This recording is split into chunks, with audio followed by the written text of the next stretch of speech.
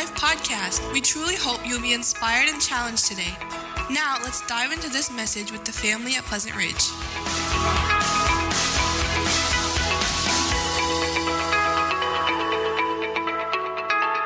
If you have your Bibles, let's go ahead and turn to Colossians chapter number 2.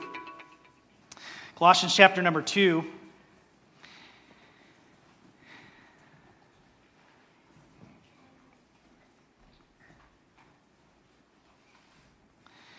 And we're going to read here our text, verses 13 through 15, Colossians 2. Paul writes, "And you who were dead in your trespasses and the uncircumcision of your flesh, God made us alive together with him, having forgiven us all our trespasses. By canceling the record of debt that stood against us with its legal demands, this he set aside, nailing it to the cross. He disarmed the rulers and authorities and put them to open shame by triumphing over them in him." Paul had just mentioned, we looked at last week in verse 12 about this baptism and how that baptism pictures our salvation when we died with Christ and how we were resurrected with Christ. And through God's grace in saving us, we are identified with Jesus in his death and his resurrection. And Paul is continuing to tell us a little bit more about this work of Christ that God has done in our lives. And if you remember, Paul is dealing with these false teachers in this church that were not only attacking the person of Christ, but they were attacking the work of Christ and what Christ had accomplished. And so he's going into a little bit more depth here in verses 13 through 15. And you'll see this later on that we'll look at in a couple weeks to come in verse 16. He says, therefore, right? Therefore, everything I've told you in verse 16, therefore, do not let anybody pass judgment on you on what you're doing as a believer, whether you're eating in questions of food and drink or regard to festival or new moon or Sabbath. So he's trying to help them understand of how important the work of Christ is in their life. And this morning we're going to look at the power of Jesus. And if I were to ask you, what power does Jesus have in your life? What power does he have? As believers in Jesus, we need to remind ourselves constantly of the power that Jesus has and what he has done through the gospel in bringing us to salvation. But also, we ought to be reminding ourselves of the continued power that Jesus has. As not only is the gospel is good to those that believe, right? But it is a power that keeps us and continues to mature us and changing us into Christ's likeness. That's the power of Jesus. That's what he's doing. And if you're a believer in Jesus, not only if you believe the gospel that Christ saved you, but also Jesus is doing a work in your life now continually. He who began a good work in you will what? Perform it until the day of Jesus Christ. And so God is continually working in your life, this power, this wonderful power that Jesus has. And this was all brought about because of Jesus' death and resurrection. And so Paul is trying to help them understand this. You know, I believe that everybody in this world has three crucial needs. Number one, they are spiritually dead, alienated from God, so they need new life. Secondly, they are under God's just condemnation because of their sin, so they need forgiveness. And thirdly, they are living under Satan's power in this domain of darkness, so they need deliverance and victory over the forces of evil. In our text that we're going to look at here this morning, Paul is actually going to deal with every single one of those three needs. And so Paul is going to show these believers, and he is showing us the superiority of who Jesus is, that he is superior over all. He is superior over death.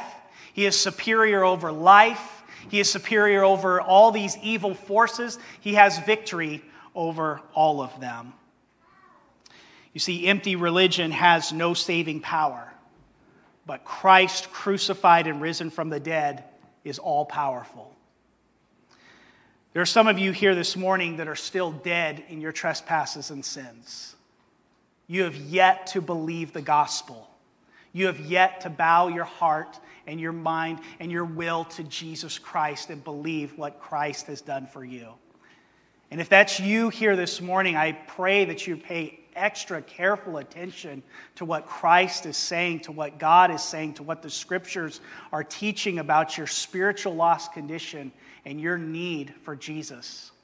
For those of us in here that know Jesus, this is a great reminder to remind us of the powerful working of Christ, not only what He has done in our life, but what He is continuing to do in our life. And so this is what I'd like for you to take away with you this morning. In Jesus, we have new life, forgiveness, and victory. So let's take a look here. Number one, in Jesus we have new life. Listen to what Paul says here. I'm beginning with verse number 12 to tie this into context. Having been buried with Him in baptism, in which you were also raised with Him through faith in the powerful working of God, who raised Him from the dead. And you, who were dead in your trespasses and the uncircumcision of your flesh, God made alive together with Him. Now, there are three truths to grasp here. Number one, if you don't know Jesus, you are dead. And you say, now, Mike, come on. I'm not dead. I got up this morning. I ate breakfast. I dressed myself. I got in the car. I drove. I do things. I work around the house. I even may work out. But if you don't know Jesus, spiritually speaking, you are dead. You are a walking corpse. You are part of the walking dead. Okay? Now, Paul could have used less severe language here than this. I mean, if he wanted to. He could have said, when you were apart from Christ, He brought you near. That's certainly true. He could have said, when you were alienated from Christ, He reconciled you to Himself. That's also true. But here Paul uses the word dead to describe our condition before we met Christ. He uses the same language in Ephesians 2:1. He says, you were dead in your trespasses and sins. Where did all this death begin? Well, it began back in Genesis. In Genesis 2:17, before Adam and Eve sinned, God told them that if they ate of the tree of the knowledge of good and evil, they would die. Death in the Bible always means separation. That's what death is. When a loved one, a person that we know very well, when they die, when they pass away, we are separated from that individual. And that's what death is. It's separation. Now, when Adam and Eve sinned that day, they didn't fall over dead, but they were separated from God. And God's trying to help us understand that in our lost condition before we met Christ, we were separated from God. We had no hope. We were under condemnation because of our sin. And so their bodies, Adam and Eve's bodies, did become subject to the process of illness and aging that ultimately did end in their final death. But they were separated from God spiritually. When a person dies physically, his soul is separated from his body. And to be spiritually dead means to be separated from the living God, the author and the giver of all life. And so if we die physically while we are still spiritually dead, we will be eternally separated from God under His wrath, which would be the most horrible existence imaginable. Death is an ugly thing, and we should not minimize the horror of that word. A dead body is foul and it's corrupt.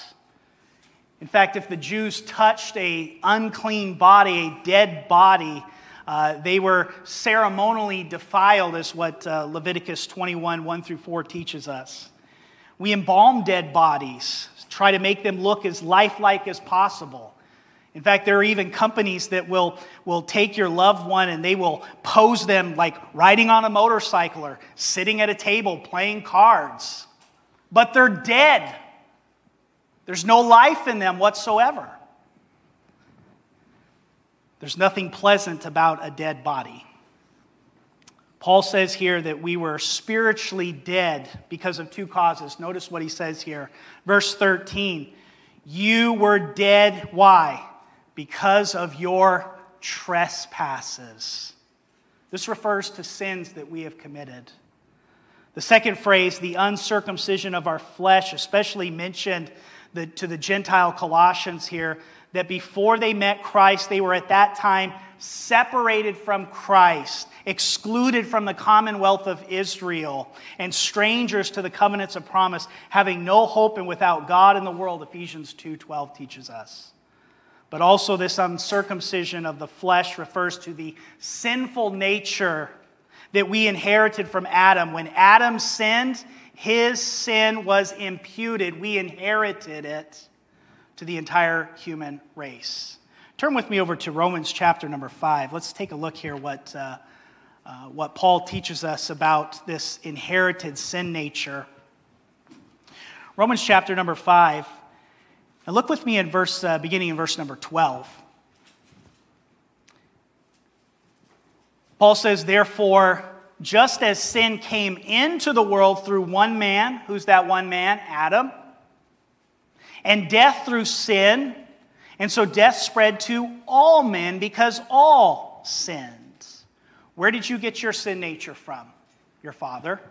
Where did he get it from? His father. Where did he get it from? His father. And on and on and on and on and on it goes. You inherited a sin nature, all stemming all the way back to Adam. He says, for sin indeed, in verse 13, was in the world before the law was given. But sin is not counted where there is no law. Yet death reigned from Adam to Moses, even over those whose sinning was not like the transgression of Adam, who was a type of the one who was to come. But the free gift is not like the trespass, for if many died through one man's trespass, much more have the grace of God and the free gift by the grace of that one man, Jesus Christ, abounded for many. And the free gift is not like the result of that one man's sin, for the judgment following one trespass brought condemnation, but the free gift following many trespasses brought justification. For if because of one man's trespass death reigned through that one man, much more will those who receive the abundance of grace and the free gift of righteousness reign in life through the one man, Jesus Christ. Therefore, as one trespass led to condemnation for all men, so one act of righteousness leads to justification and life for all men. For as by one man's disobedience the many were made sinners, so by one man's obedience the many will be made righteous. Now the law came in to increase the trespass, but where sin increased, grace abounded all the more. So that as sin reigned in death, grace also might reign through righteousness, leading to eternal life through Jesus Christ our Lord. Paul's trying to tell us something here, that either you are in Adam, and you're continuing in the ways of Adam, you're continuing in that inherited sin nature, or you are in Christ. There's no straddling the fence on this. Either you know Jesus and you're in Christ, or you don't know Jesus and you're in Adam. And you're separated from God because of your sin. And Paul is telling us, saying, listen, he says, you have inherited this.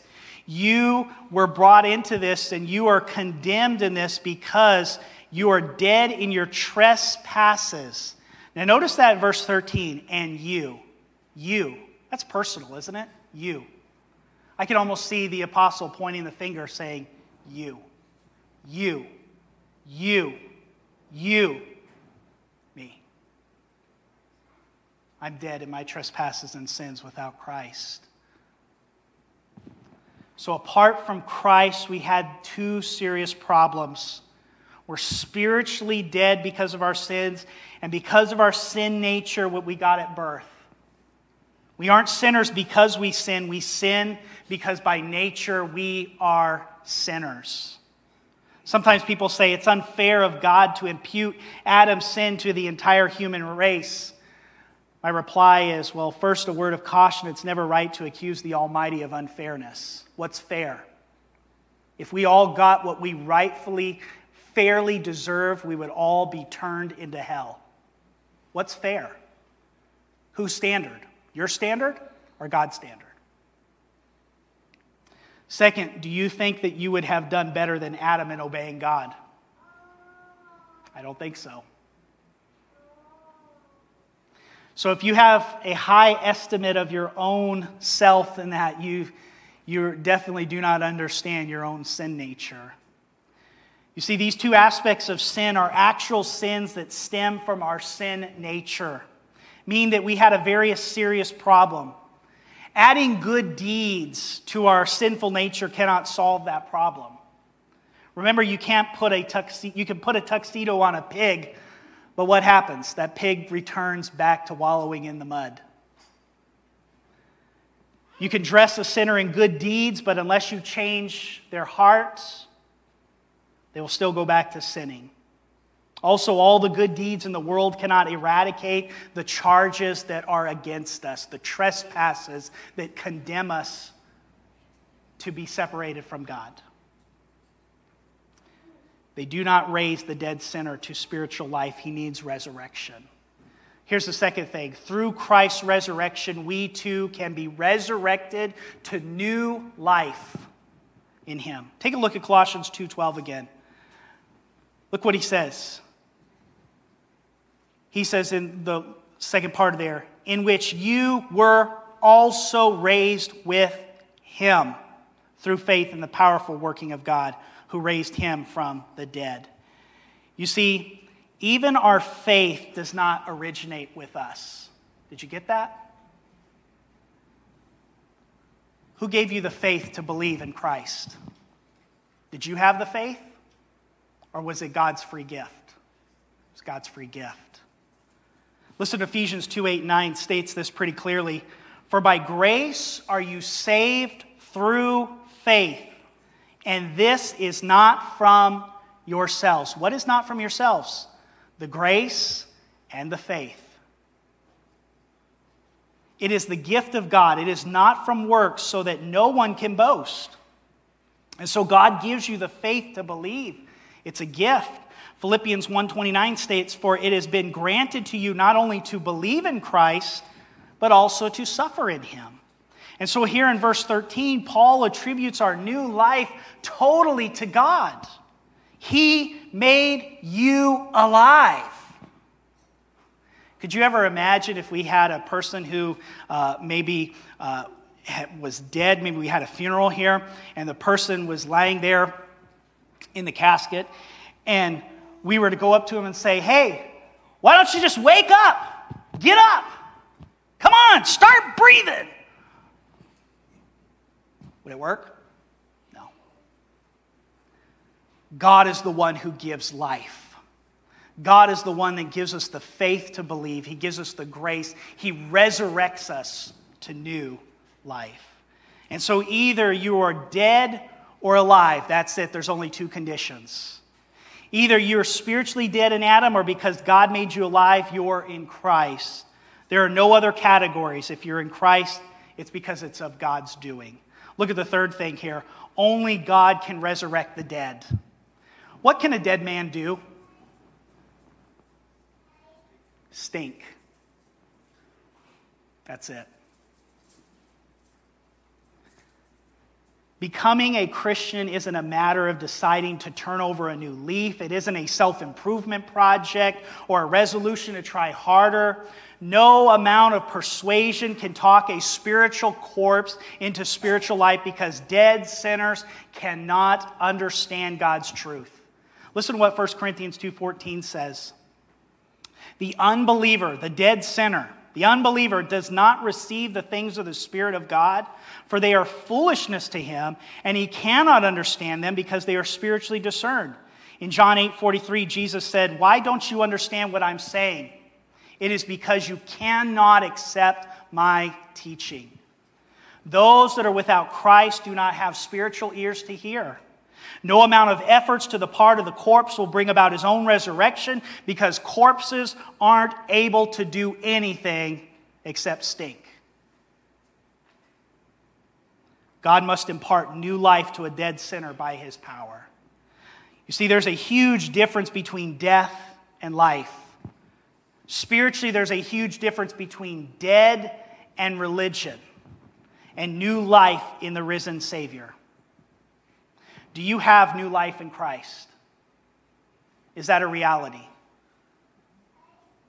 Or are you still spiritually dead? Has God made you alive from the dead so that you respond by saying, "Yes, Lord, I believe in you. I receive you as my Savior and Lord"? If not, you may just be a good religious person who is a walking spiritual corpse. You need life from God. John 1:12 through 13 reminds us in this way. Jesus here said, or John writes, he says, "But to all who did receive him, who believed in his name, he gave the right to become children of God, who were born not of blood, nor the will of the flesh, nor the will of man, but of God." The only way that you're ever going to be born again is not in your own doing, but because of God's doing. God is the one who saves us. God is the one who resurrects us to new power. God is the one who gives us the gift of faith and grace to believe in Christ. Now you may ask, well, how can I know if I have spiritual life? Well, how do you know if you're alive physically this morning? I'm not sure about some of you in here right now, but you do have some signs of life. How do you know that you are alive in Christ? Spiritually, there are some vital signs. You should have a heart for the things of God, which used to bore you. You love Jesus because he died for your sins. You have a hunger for God's word. You struggle against sins that didn't used to concern you. You're growing in the things of God and you experience the forgiveness of your sins. See, all those things are vital signs of life that you are spiritually alive. If you don't care about the things of God, if this is just boring to you, if you don't have a care or concern to read God's word, if you don't have a care or concern to obey God's word and listen to what God has to say, then chances are you are spiritually dead, you're still in your sins, and you need to repent and believe the gospel. And so it's only in Jesus that we have new life. Here's the second thing that we need to be reminded about Jesus' power. Through Jesus' death and resurrection, we have forgiveness of sins. Look at our text here again. "And you who were dead in your trespasses and the uncircumcision of your flesh, God made alive together with him, having forgiven us all our trespasses by canceling the record of debts that stood against us with its legal demands. This he set aside, nailing it to the cross." One Bible commentator paraphrases this way. "He has forgiven you all your sins. Christ has utterly wiped out the damning evidence of broken laws and commandments which always hung over our heads, and has completely annulled it by nailing it over his own head on the cross." Take notice of that last part in verse number 13. Having forgiven all our trespasses. And verse number 14, he says, canceling the record of debt. Forgiving and canceling. Paul is repeating himself here. Why? Is it because he forgot? Maybe he forgot to eat that morning and, oh, did I write that? Oh, whoops, no. He didn't forget. Because the news of forgiveness of sins is just too wonderful. How many of you in here, you don't have to raise your hand, were in a lot of debt before? And you remember that feeling of when you finally paid off the debt and it was gone. What a great feeling that was. Or how many of you, maybe when you were driving, again, don't raise your hands, men. You're driving and the police officer pulled you over and you were speeding. You know you were speeding. He knew you were speeding. And he goes up to you and he talks to you. And instead of incurring the debt and giving you the ticket and saying, you deserve this, he says, I'm going to let you go. Whew. What a relief. right? And so this thing about this forgiveness is too wonderful. We need to hear it over and over again. Don't ever get over the amazing truth that in Christ you have forgiveness of all your sins. All of your transgressions, all of your debt has been wiped away, been taken care of, and it has been canceled. Note two things about this. Number one, God only forgives His way. You see, God couldn't just sweep our sins under the rug. The penalty had to be paid. And if God did not demand the full penalty for our sins, He would not be righteous and He would not be just. He would not be God. If a robber killed your mother for a few measly bucks, and he goes before the judge, and the judge says, "Hey, it's all right, you're a good guy, go ahead and leave," you would be outraged. You would expect there be a penalty for that. Why would we not demand anything else less of God? You see, justice requires that lawbreakers pay the penalty for their crimes. The Bible says that in Romans 3:23 that we all have sinned. In Romans 6:23 it says that the wages of sin is death. That's separation from God. There's a penalty for it.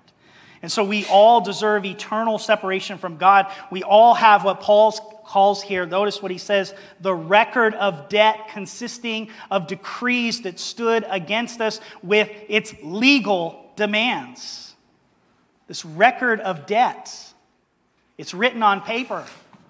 Paul says, I got it right here. He says, look at everything that you've done. I have the decree of it. It's been written down. You owe it. It's owed. Somebody has to pay this. Who is going to pay it? And Jesus steps forward and says, I'll pay it. I'll take it. And God is able to forgive us, not based upon any good thing that we do, not because we clean ourselves up, but because Jesus says, I will take their debts. I will cancel it. I will pay for it, because the wages of sin is what? Death. And that's exactly what Jesus did. What are these demands?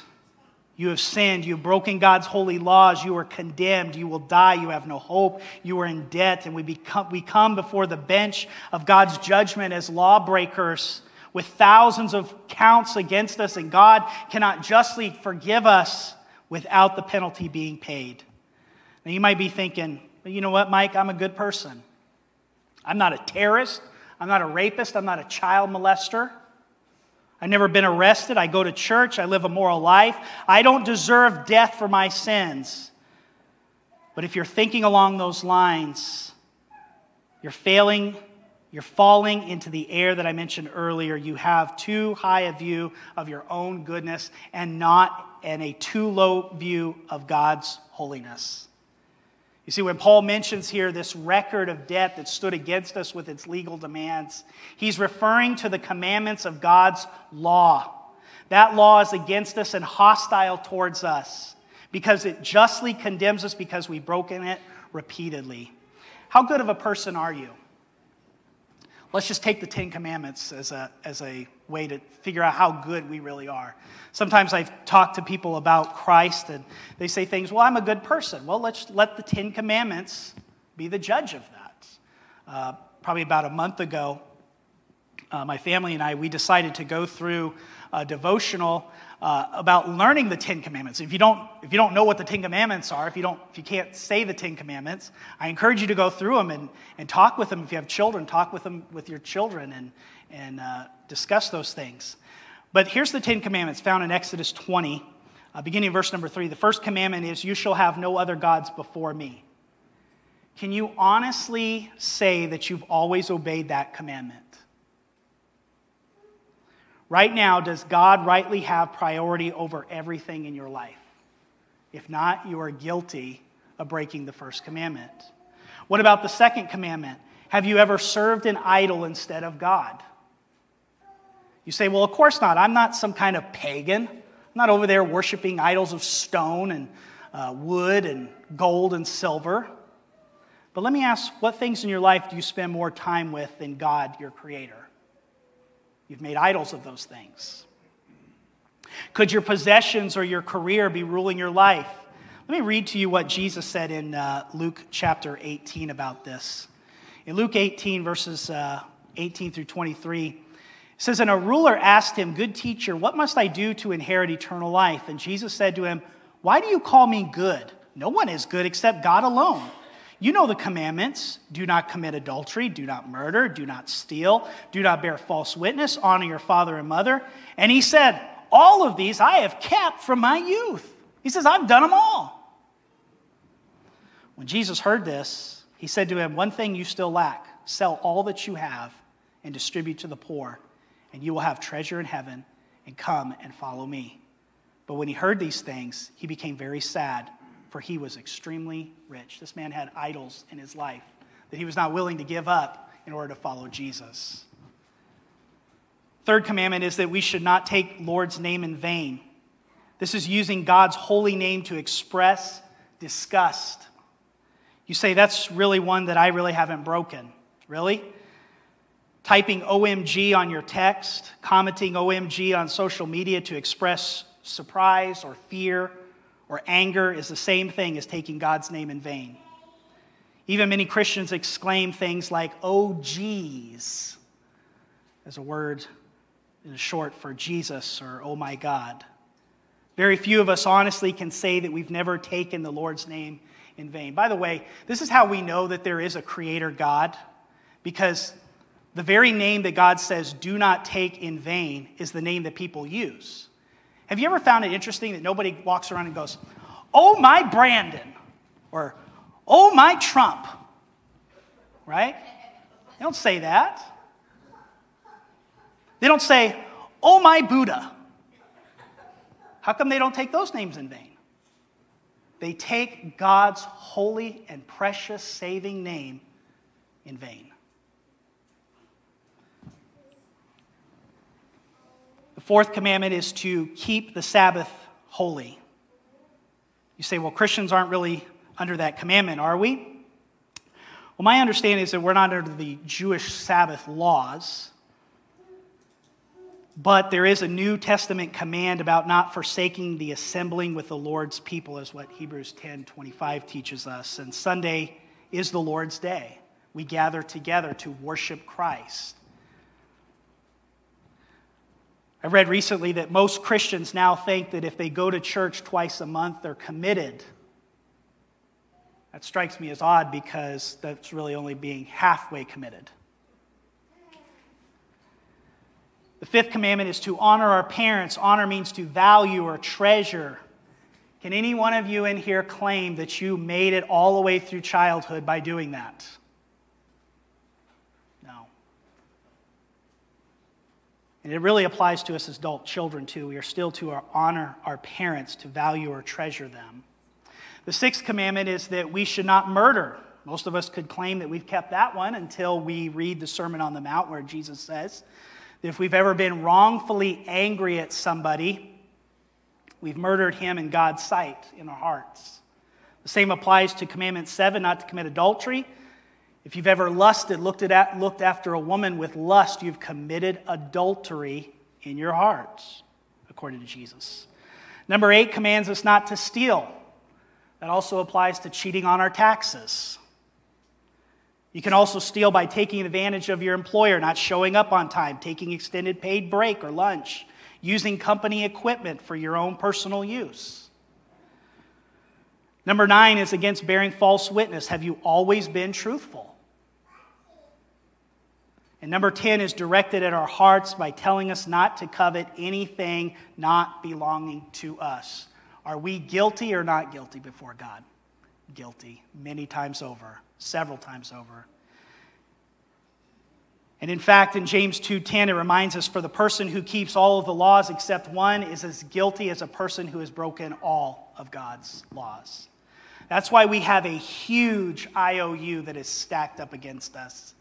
And that's why this is such great news to see this and read this, that in Jesus, if we are in Jesus, he has canceled all of our sin, every single part of it.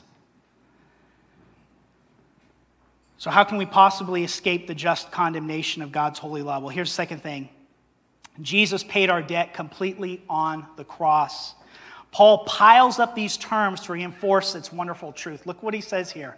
He says that God has forgiven us all our trespasses. What does that word forgiven mean? It's a powerful word. It comes from the same word as grace. What's grace? It means that God grants forgiveness as a free gift, not as payment to those who earn it. You can't get forgiveness by doing penance or promising to try to do harder. It's a free gift that you can only receive. And so God has not only forgiven our transgressions, but notice that little word there. Help me out here. What does he say? He's forgiven us what? All. Say it with me again. All our trespasses. Not just some of them. All of them. Every single one. The ones that we think are just so great and huge and they're crushing us, even down to the little ones that we think aren't really that significant. God has forgiven us all our trespasses. And we need to ask his forgiveness when we sin to restore fellowship with him. But here Paul teaches us that once we have trusted in Christ, we are forgiven all. Every single transgression. We don't need to ask God for forgiveness to be saved again and again and again and again and again. It's all been canceled out. It's been wiped clean. Can you imagine if you got the bill from the creditor and it says paid in full, and then you were to call them up and say, hey, I'd like to make a payment this week. They'd say, well, it's been paid for. Well, I know, but I need to make a payment. I got to make a payment for this. They'd say, no, it's paid for. You don't have a bill anymore. It's done. Yeah, I know, but I feel like I still need to make a payment here. You see how crazy that sounds? Why do we do that in our Christian life? God has forgiven us all of our trespasses. They've been canceled out. And so that transaction was taken care of once for all when we trusted in Jesus Christ as our sin bearer. Paul adds that God has canceled out or erased our IOU or certificate of debt. It's gone. So not only has he written on it paid in full, but it's almost like he took it, tore it up into all kinds of pieces and threw it in God's depths of sea, never to remember it ever again. As far as the east is from the west, he has removed our transgressions. But how can God do that and still be just and righteous? Now, this is good. I love this. You see, God could not just simply forgive all. The penalty had to be paid. I can't pay it. You can't pay it. Who's going to pay it? Jesus did. Notice what Paul says in verse 14. This he set aside. He took it out of the way, having nailed it to the cross. What did he set aside or take out of the way? That record of debt. On the cross, Jesus paid the penalty for every sinner who trusts in him. 2 Corinthians 5:21 says, he made him who knew no sin to be sin on our behalf so that we might become the righteousness of God in him. By Jesus paying the penalty, God can both be just and the justifier of the one who has faith in Jesus, is what Romans 3:26 says. So the crucial question is, have you put your faith and trust in Jesus? Have you trusted Christ for his death on the cross for your sins? If so, then your debt has been paid in full. If not, why not? Do you think you're going to make it? Do you think somehow, by some way, by just the spur of your imagination, that just you're going to stand before God and he's going to say, well, hey, you know what? Man, I saw that you tried really, really hard. And you know, I don't normally do this, but you know, I saw all those times that you were pretty religious and all those times that you helped out and you did things and, you know, you're just a great guy. So just come on in. No. He's going to say, depart from me, you cursed work of iniquity. I never knew you. And there you will be bound and cast into the lake of fire, reserved for the devil and his angels. And so if that's you, you need Jesus. Maybe you're thinking, I have trusted in Christ, Mike, but I still feel guilty sometimes. When I sin, even if I confess it, turn from it, it keeps coming back to haunt me. Is that guilt from God? Well, if you're truly trusted in Christ and repented of your sin, the answer is no. Your guilt is from Satan, the accuser of the saints. He says, you are not forgiven. You are not justified. God doesn't love you because of what you have done. Listen to what 1 John 2, 1 through 2 says. He says, my dear children, I write this to you so that you will not sin. But if anybody does sin, we have an advocate with the Father, Jesus Christ, the righteous one. He is the atoning sacrifice for our sins, and not only for ours, but also for the sins of the whole world. You see, Jesus is our advocate. This is a legal term, a person who supports, in this sense, meaning he is our intercessor. He is our comforter. He is our consoler. You need not listen to those condemning words from the accuser anymore. I have here some things. So I think what happens many times is when we sin as believers in Christ, we feel that we are identified by that. And that those accusing voices speak to us and they say, if you're really a Christian, you wouldn't be doing that. If you really love God, you wouldn't be doing that. You must not really love God. You're not saved. And sometimes we have these things because of hypocrisy or jealousy, gluttony. How about materialism? Stubbornness, impatience, gossiping, stealing, blasphemy, worry, coveting, fighting, rebellion, using our tongues for wickedness, complaining, disobedience, evil thoughts, hatred, bitterness, indifference, boasting, sinful anger, impurity in any type of form, whether it be sexual immorality, fear. All of these things, and so much more. You know what Jesus has done to all these? He has nailed them to his cross. And they have been forgiven. And even though we may still fall into those sinful habits, because we have been delivered from the power of sin, but we have not been delivered from the presence of sin yet. Jesus has forgiven us of all of our sins. And we need not listen to those voices that say, you do these things? You're not a Christian. You're not a Christian. Because I love this. Look at this next verse here. This is the last thing. Thirdly, Jesus has given you victory over the forces of evil. This he set aside, that canceling of that debt, nailing it to the cross. He disarmed the rulers and authorities and put them to open shame by triumphing over them in him. Paul continues his point of what Jesus accomplished on the cross. When Christ was crucified, God took what looked like Satan's greatest moment of triumph, the death of the sinless Lord of glory, and turned it into Satan's greatest defeat. On the cross, Jesus accomplished perfect redemption for all of his people. We were captives in Satan's domain of darkness, but through Jesus' death, God has rescued us, is what Colossians 1:13 tells us. And so when Paul speaks of God disarming the rulers and authorities, the picture here is of a Roman general's triumph. They conquered the enemy. And what has taken place is they've taken the enemy captive. They have stripped them of all their armor and their weapons. And they're leading them and parading them through the streets. And they're saying, we won, we won, we won, we won. And that's exactly what Christ has done. Because he died on the cross and he resurrected from the grave, Christ has taken all of the enemies captive.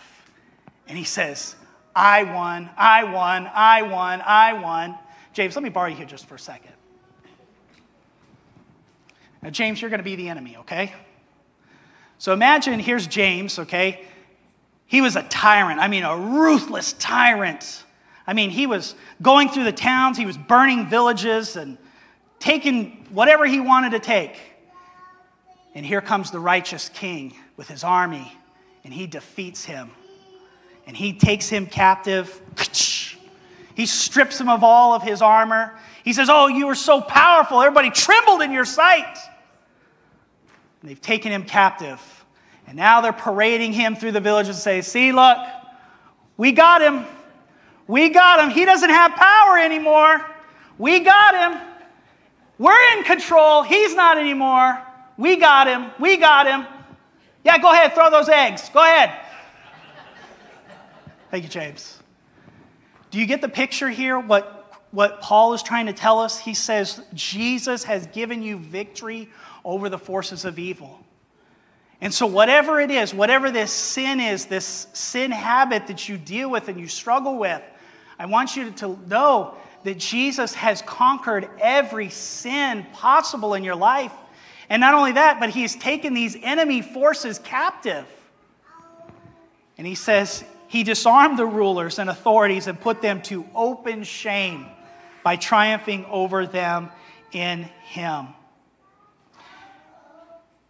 How do we know that Christ has won the victory? How do we know that we have the victory? His victory was confirmed when God raised him from the dead.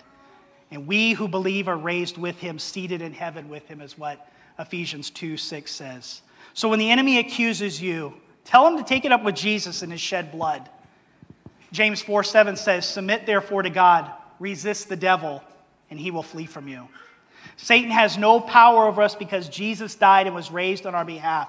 Has the power of Jesus changed you? Are you living in complete victory over sin? There are some of you here today that you are not saved, you've not been born again. And it's my prayer, it's even the prayer of even others here and the elders here, that you would believe the gospel, that God would awaken you to your spiritual need of Jesus, and that you would trust in Jesus and believe in Jesus. And if God is drawing you, do not harden your heart. Today is the day of salvation. Repent and believe. And for those of us that do know Christ, remember that we have great power in Jesus of what he has accomplished on the cross. Don't be held captive by the empty philosophies of this world telling you other than what Scripture teaches us of who Jesus is and what Jesus has accomplished on the cross. Let's pray together.